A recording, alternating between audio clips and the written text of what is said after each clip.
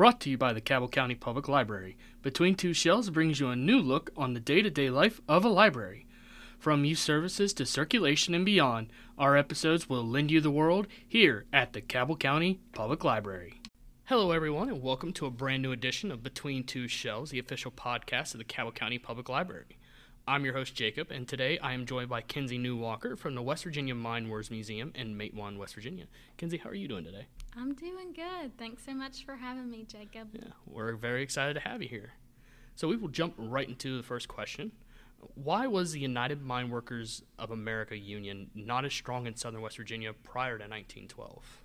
That's a great question. So the United Mine Workers of America, or the UMWA, which I'll refer to it as, was formed in 1890. So by 1912, it had been around for 22 years and really struggled to gain a foothold in southern West Virginia until the 1930s. So it was a struggle to form a union until that time period. So even though we see a really big rift happen in the mine wars in 1912, they were still fighting for union recognition, especially in the southern part of the state, like Mingo, McDowell, and Logan counties. So there's a couple different reasons for this. One is the landscape. So it was really hard to get to southern West Virginia. They had to build entire towns, to accommodate the coal companies and to accommodate the extraction that would happen. And 8 out of 10 coal miners in West Virginia lived and worked in these company towns. This is by far the largest percentage in America.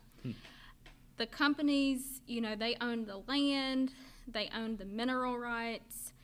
They really had nearly complete control over coal miners and their families. We see a really big change within one generation of how people lived and worked in West Virginia. So prior to this period, there were a lot of farmers, a lot of people who lived self-sustaining lives. And within a decade, you see this company town system and mine guard system pop up. And a lot of these coal operators and coal companies weren't from West Virginia. They lived in bigger cities like Philadelphia, New York, Boston, and so we see this trend of absentee land ownership that starts to occur in southern West Virginia, and it's actually still a really big problem. Yeah, it's something that's really just in West Virginia, even prior to West Virginia being its own state. Yeah, for sure. I wrote down a poem that Carl Sandburg wrote, after inspiration of visiting West Virginia, just to kind of give listeners a sense of what life was like in company towns. And this poem is actually prominently displayed as soon as you walk in the museum's first exhibit, which is Life in the Coal Camps. And it says, "You live in a company house, you go to a company school, you work for this company according to company rules. You all drink company water and all use company lights. The company preacher teaches us what the company thinks is right."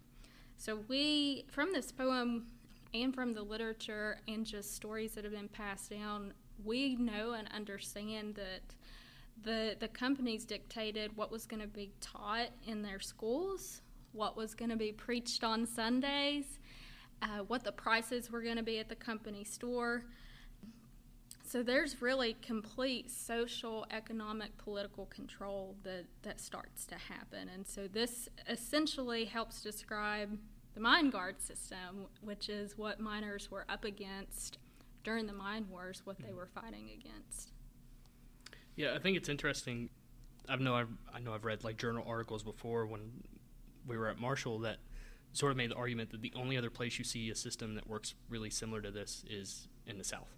Yeah. And with sharecroppers. Yeah. It's a different kind of slavery. Just you're getting paid, but are you really getting paid? Because all that money is just going right back to the company. And the money, it wasn't actually money. Yeah, it's script. not. Yeah, it's not American currency, which is another layer to it. Yeah. You know, miners were paid in something that you just described, scrip, which was only redeemable at the company store of which Yeah, it's they like worked. the Chuck E. Cheese coins. Yeah, the Chuck E. Cheese coins. Yeah, that's how I always thought about it. For the companies. And it's interesting that you bring up the South because, you know, when the companies came to town, it was very rural in West Virginia. Still is in a lot of places. But they needed a workforce. And so they recruited, of course, white mountaineers who were already living in the region. But they also went down south, especially for folks who were living under Jim Crow. Companies had this promise of an American dream. You know, come here, it all sounds really great. We'll put you up in a house. We'll make sure you have a job. Bring your families. And it turns out it's not so great. Yeah. You know, and the same is true for immigrants. We see this is a period when immigrants from Europe are, you know, just pouring into Ellis Island daily by the thousands. And so there was actually a position created in West Virginia for coal companies to go up and recruit immigrants with that same promise, you know. And by the time that they would come into town on the railroads, they were already in debt because of that ride. And so we see this system of exploitation that starts really from the get-go, from the first time you step on the train. And, you know, I always tell people the song 16 Tons. That's exactly what I was thinking about. Because there's the Johnny Cash version. And Tennessee Ernie Ford. And Tennessee Ernie Ford, Yep. I grew up listening to Ford's version. But it's not like... This is... It's not a joke. It's not a joke. It's absolutely what it was, yeah. It's real stories. In another episode we had done before when I talked to Joe Geiger about the Civil War in Cabell County, we'd also sort of brought up that idea of the landscape of West Virginia and how incredibly difficult it is to get into some of these areas. And I just wanted to sort of talk about that for a little bit and sort of how, you know, there's not really another state like it. Of just entire sections of the state are just completely cut off because of mountains, and there's no usable railroads in there. And that leads to my next question of the Baldwin-Felts Agency and how they get involved into this and what their importance is. So could you talk about that for a little bit? Yeah, absolutely. So the Baldwin-Felts Agency was, first of all, a failed business venture. They were contracted by coal companies to serve as mine guards, essentially. They were headquartered in Bluefield, Virginia, and they're essentially private detectives. They were heavily resented by coal miners and their families. Even before they got to West Virginia. Yeah, even before they got to West Virginia. And I think to really understand the mine guard system, you got to kind of take a step back and think about, okay, what does an incorporated town look like as we know it today, which of course has elected officials, like a mayor, they have police officers, they have this sort of structure. Well, in company towns, you had mine guards who played by their own rules, and they often were terrorizing miners and their families inside of these company towns. Coal operators would refer to the mine guards as, quote, a civilizing force in the mountains, end quote. And they, you know, push this narrative that they're protecting law and order. They were not. I also have another quote from West Virginia Attorney General Howard B. Lee, who described them as, quote, fearless mountain gunmen, many with criminal records, whose chief duties were to keep the miners intimidated, to beat up, arrest, jail, and even kill, if necessary, any worker or visitor suspected of union activities around the camps. And so, you know, part of their primary responsibility was to thwart, you know, unionism in the coal camps, you know. Something that miners would often have to sign during the period of the mine wars were contracts called yellow dog contracts. Yep. We have one displayed at the museum, and essentially, you know, it's miners signing on the dotted line, hey, I won't join the union. I will not join the UMWA. I won't speak of it, won't talk about it, won't organize. And this starts to set up some very, really critical infringements of constitutional rights. Yeah. And so not only are we talking about labor justice, we're also talking about basic First and Second Amendment rights to free speech and free assembly. So all in all, the Baldwin Felts Detective Agency, they weren't the winners of this story by a long shot. And most of them end up dead. Yeah. We should talk about that. Oh, we'll talk about that. Yeah, that's pretty much the Baldwin Felts detectives in a nutshell. Well, we'll talk about that right now, actually. So the Baldwin Felts are the ones that end up in Matewan. Yep. In the Logan minefields. Yep. Can you tell us a little bit about the shootout at Matewan? Yeah. So the Battle of Matewan was, the next big rift after the Paint Creek, Cabin Creek strikes that happened in this story of the Mine Wars. Baldwin Felts detective agents had come to town, and this was May 19th, 1920. They arrived by train cars, and they were there for one purpose and one purpose only, and that was to evict families out of their coal company-owned houses in Stony Mountain Coal Camp. So they essentially spent the day and all afternoon carrying out these evictions. I think there's some powerful oral histories inside the museum that really illuminate what this would have been like for families. Yeah, I think I read a couple of those when I visited myself. One of them talking about how they just picked up their stove and threw it out. Yep. Stuff like that. Yep. They would evict families.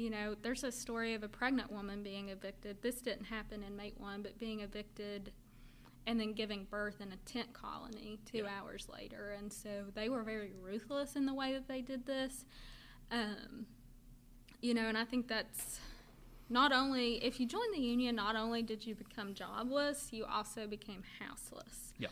So we start to see tent colonies pop up. So anyway, after this day, Stony Mountain, they were coming back to town.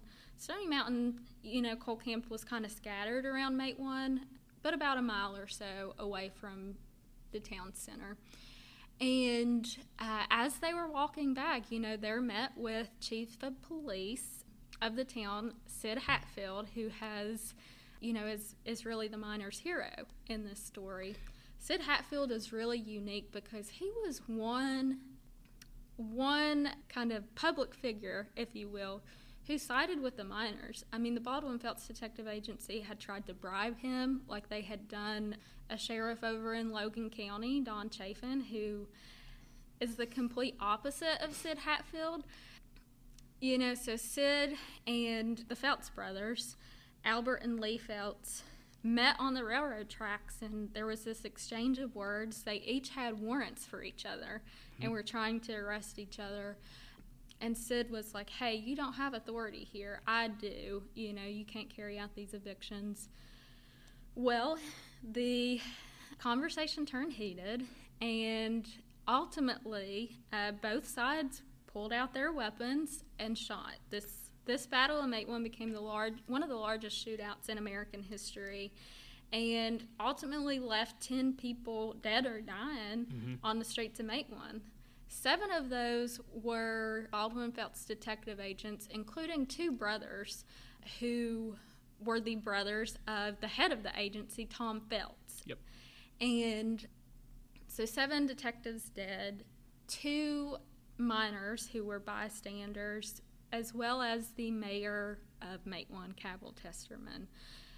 No one knows who fired the first shot. I was going to ask, who do you think fired the first shot? It depends on who you ask. So I remember poring over some of the Matewan oral histories that are at Morrow Library at Marshall, and everyone was very secretive, and these oral histories were collected like in the late 80s and 90s, so decades removed from the event, and folks were still like, I know who did it, and I'm not telling, so we don't know. I think one thing that's important to point out is that this wasn't a massacre like it has been portrayed. This was a battle. I think the term massacre was something that Tom Felts tried to push, because this was one incident in the mine wars where the miners won. Yeah. They were up one, and so he really pushed it as a massacre. But I would say, the real massacre happened out in Ludlow, Colorado, 6 years prior, when Baldwin Felt's detective agents, including some of those who were there in Matewan the day of the battle, murdered and massacred 25 people in tent colonies, including 11 children. Yeah. Both sides pulled out their weapons. Both sides used them. After this, Sid became a really popular figure and sort of notable. I think the UMWA...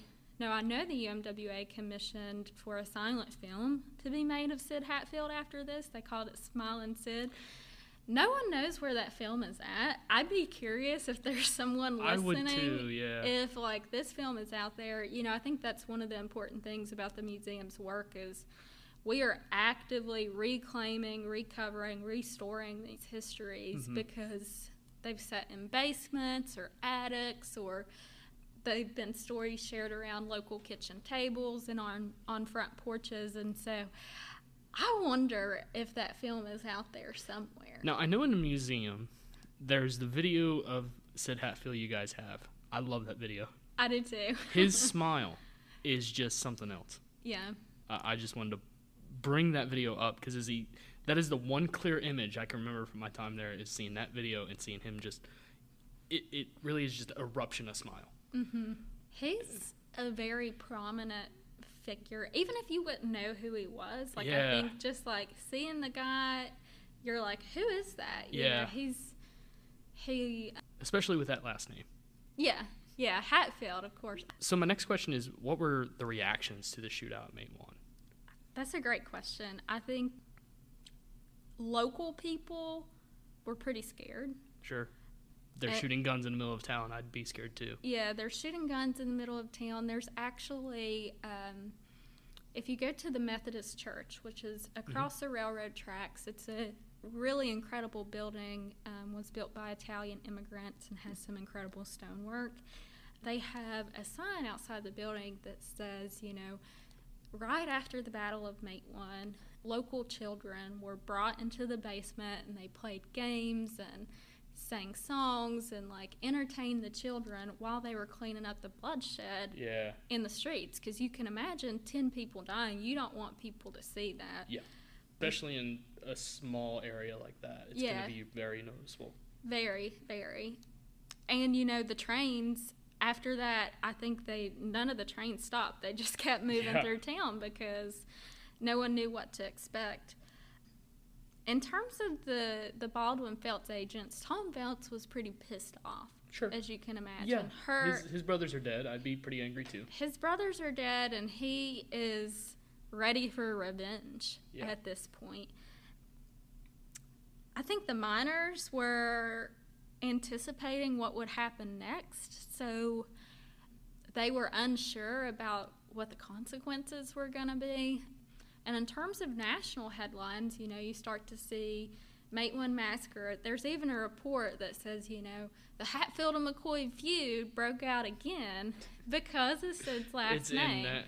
And so, there's just, all eyes are on West Virginia at this point. And the miners, there were 22 people that were tried in court, and all of them would be acquitted. They were tried in Williamson, which is the county seat of Mingo County. Still is. They had a tough time finding a jury at this time because, there's not... It's not one of those... It seems like it's one of those situations of, we're going to acquit you. We know you're guilty, but we're not going to take the chance that we find you guilty and then something happens to us. Well, I think... part of it is you couldn't find anybody that hadn't been impacted by the Cold Wars at this point, because a lot of lives were disrupted. And there's actually this, I wish I would have written down the quote. There's a quote from a guy in Gilbert who was a local farmer, I think, at the time, and he said, in court testimony, I will sit here in this courtroom until the leaves fall off and they turn green again before I ever... commit a boy from Mingo County. Yeah. So the Baldwin Phelps detectives didn't have many people on their side, and for good reason. Yeah. And this was really a long time coming. I mean, well, unfortunately, I think this brings us to the next episode, which is the assassination at Welch. And spoiler alert for all those who don't know this is Smiling Sid Hatfield does not survive. Can you describe that assassination at Welch and what's happening there? So this was August 1st, 1921. Mm-hmm. So we are 14 months removed from the trial after Sid was found not guilty of murder. And we're a couple of weeks ahead of the Battle of Blair Mountain. Mm-hmm. So Sid and one of his trusted deputies, Ed Chambers, who was also a Matewan boy. Sid actually wasn't from Matewan. He was from eastern Kentucky, was a miner himself, and then was recruited by Cabell Testerman to help protect Matewan. So he's close. I mean, if anyone goes to Matewan, you right cross back and forth so many times between Kentucky and West Virginia, you don't know what state you're in. Yep. Just a hop, skip, and a jump away, across the Tug River, and you're in eastern Kentucky. So Sid and Ed were brought to McDowell County to come to trial on charges of conspiracy. The Baldwin Phelps agents claimed that Sid and Ed conspired to shoot up a tipple in the company town of Mohawk. Mm-hmm. Others have claimed that mine guards themselves shot up the tipple to frame the men, because remind you, after the Battle of Matewan, Tom Phelps is pissed. Yeah. But, regardless, Sid and Ed still found themselves on trial in Welch, which was the county seat of McDowell County. So Sid and Ed were promised safe travel, and they show up to McDowell County unarmed. They are approaching the courthouse with their wives, so Sally Chambers and Jessie Hatfield were right beside them, and as they climbed up the courthouse steps, several Baldwin Phelps agents shot and killed Sid and Ed in broad daylight right in front of their wives. Sally is remembered as being said, don't shoot him anymore. I can't remember exactly the number of bullets that were put into their bodies, but it was a lot. Yeah. And one of these agents was C.E. Lively, who you'll learn about if you come to the museum. He was a spy for the Baldwin Phelps Detective Agency. Lively ran a restaurant in Matewan and reported on the activities of Sid Hatfield and the striking miners. So he was acting as like this double cover. And Lively was not discovered until he himself actually testified in the trial for the Battle of Matewan. Wow. The courtroom, as you can imagine, exploded because people trusted him. Pretty sure he carried a union card, so he was very deeply integrated into the organizing of the miners. So when they ascended the McDowell County Courthouse steps on August 1st, 1921, Lively plus the Baldwin Phelps detectives shot and killed both men who were unarmed. Lively himself was later tried for the incident and then acquitted. And so this was a powder keg waiting to be set off. Yeah.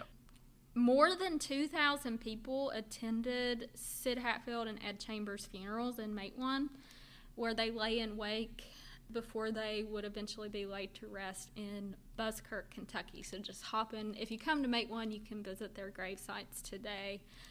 One thing that the museum is working on, in partnership with Coalfield Development, is to refurbish, restore, recover the apartment of Sid Hatfield. So they just purchased the Ninny buildings. I say just purchased. They've had them since 2019. And we're going to work with them, plus the community of Matewan descendants, people who are listening to this and are interested in getting involved. Come out to our meetings. I mean, you can check our Facebook page, and we're trying to figure out, what could this look like? So it's going to be a really unique storytelling space that will come to life over the next couple of years. That's awesome. Yeah. Again, I think this brings us to the next episode in the Mine Wars, the Battle of Blair Mountain. Yeah. How does that come about? What happens? what are some of the reactions to that as well? Yeah, so after Sid and Ed were murdered, their murders weren't the cause of the Battle of Blair Mountain, but they certainly did not help. Yeah. And so the battle, I think, was definitely decades in the making. It wasn't something that happened overnight.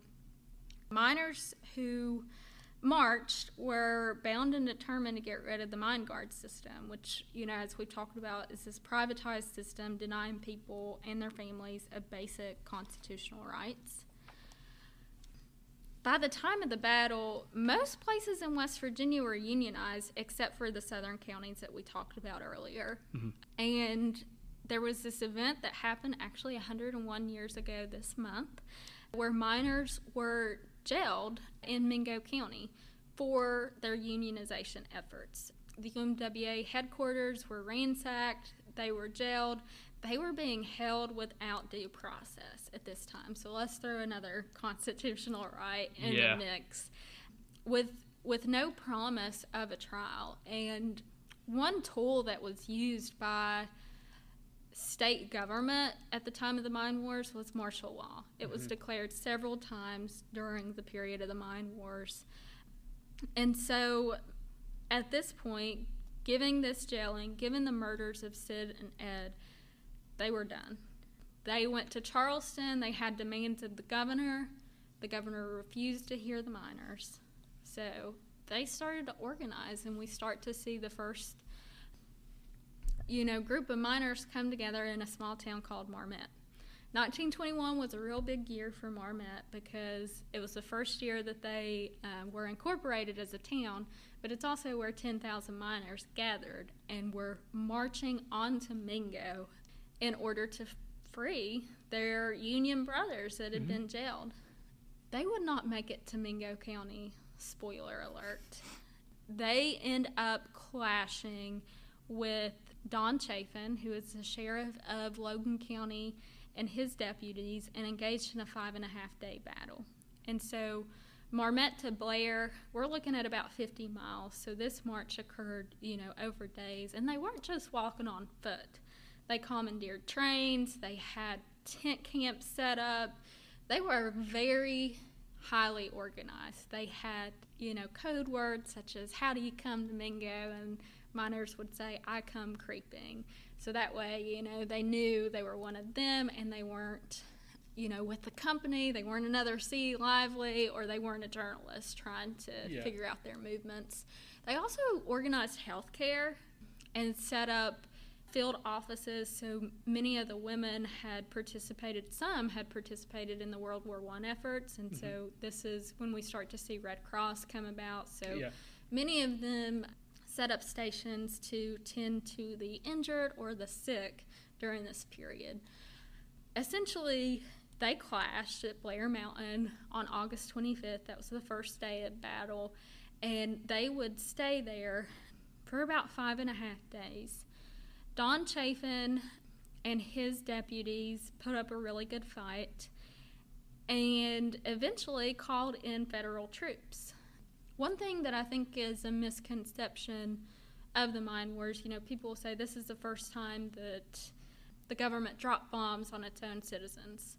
The government actually didn't drop bombs, and even if they had, it wouldn't be the first time. It's not the first time, no. We can point back to the Tulsa Race Massacre 3 months prior when bombs were actually dropped on African Americans. And it's not even the first time violence from the federal government towards its people. Yeah. But they were on their way.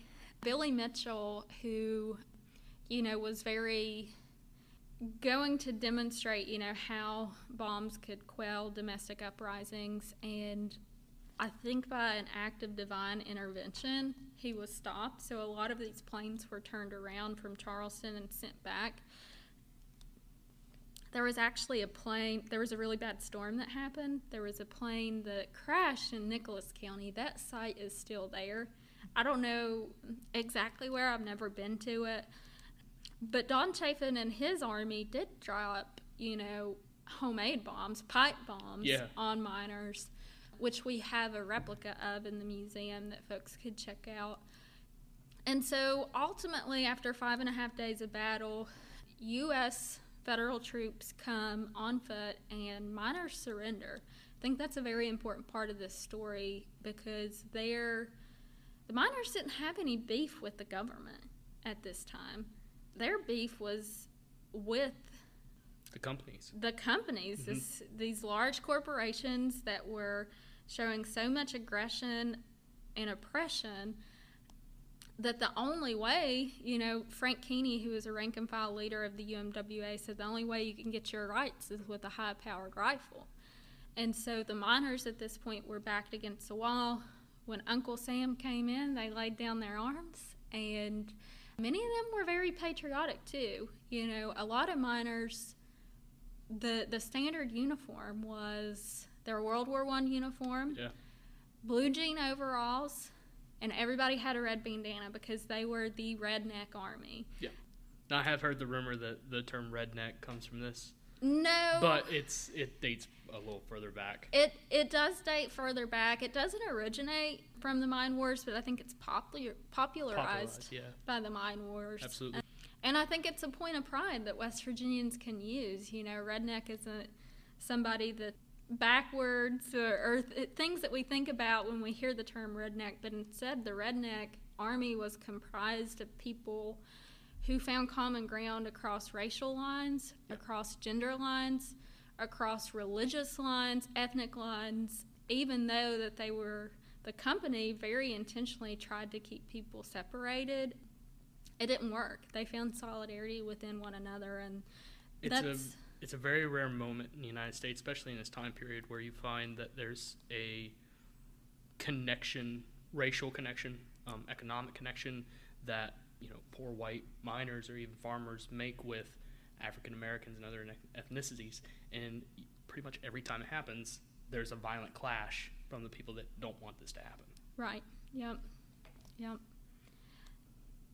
So that's the story of Blair Mountain. Obviously the battle didn't end after Blair. A lot of miners would be tried for treason against the state of West Virginia or for murder. So they went up 100 years ago this year. They went up to Jefferson County as an effort to try to find an impartial jury. So if you know anything about West Virginia geography, Jefferson County is about as far as you can go from Logan County and Mingo County. And, most of the miners were acquitted. And there were a couple of folks who were not, but would later be let out, on bail or let out early. But that's the story of the mine wars.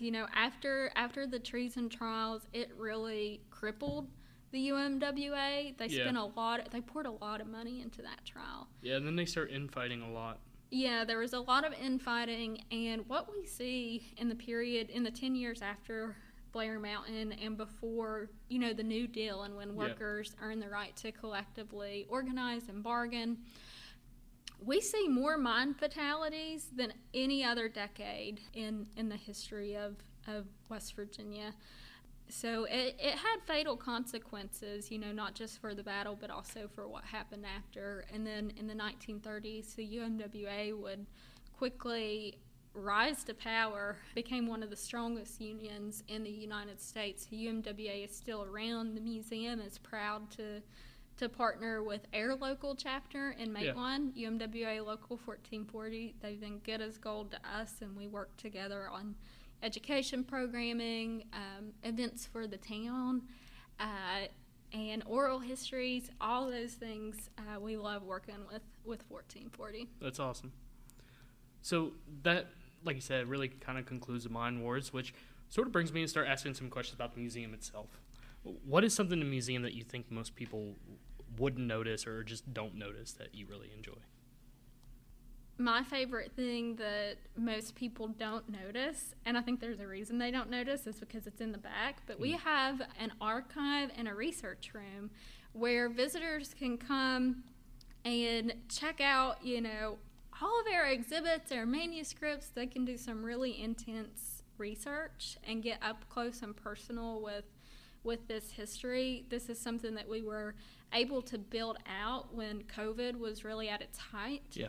But, if folks can't come to the museum, we have over 700 artifacts digitized online. So if you want to do some browsing online, you can go to wvmindwars.org/for-your-research and request to use that, and we'll get you on there free of charge. So I think that's like something cool that we've been working really hard on, but doesn't necessarily get brought to the public as much as it should. Sure. Such as like our public-facing events and exhibits and things like that. Okay. So what is your favorite exhibit of the museum then? My favorite exhibit, I love the Women's Resistance exhibit in the museum. It is really close to the Paint Creek, Cabin Creek strike. Yeah. I think one thing that we are working to do is uplift people's stories that we're just now learning and uncovering. And I think it's important to showcase that women, even though they weren't minors, because for one, it was against the law, and two, there's superstition around women being underground. They were not bystanders by any means. So women, we have some tools on display where women would break up railroad tracks, which meant you ain't hauling coal, you ain't hauling in scabs, and you won't be able to attack us because there was a lot of violence that centered around the railroads during the period of the mine wars.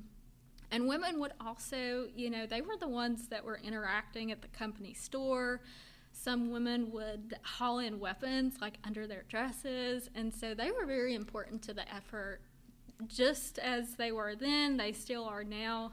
You can look at the women down in Alabama. There's a Warrior Met strike that's going on that's been over a year, and women are very critical into keeping the strike going with the food pantry and with all the organizing that they're doing. So I'd say that's my favorite exhibit. I also like the tent replica that we have. Yeah. I think that's a really cool piece because people can actually step into this thing. Even though it wasn't real, you can sit in there and imagine what it would have been like to live in a canvas tent in all seasons of West Virginia, which would have been rough. I mean, we've got a rough climate here.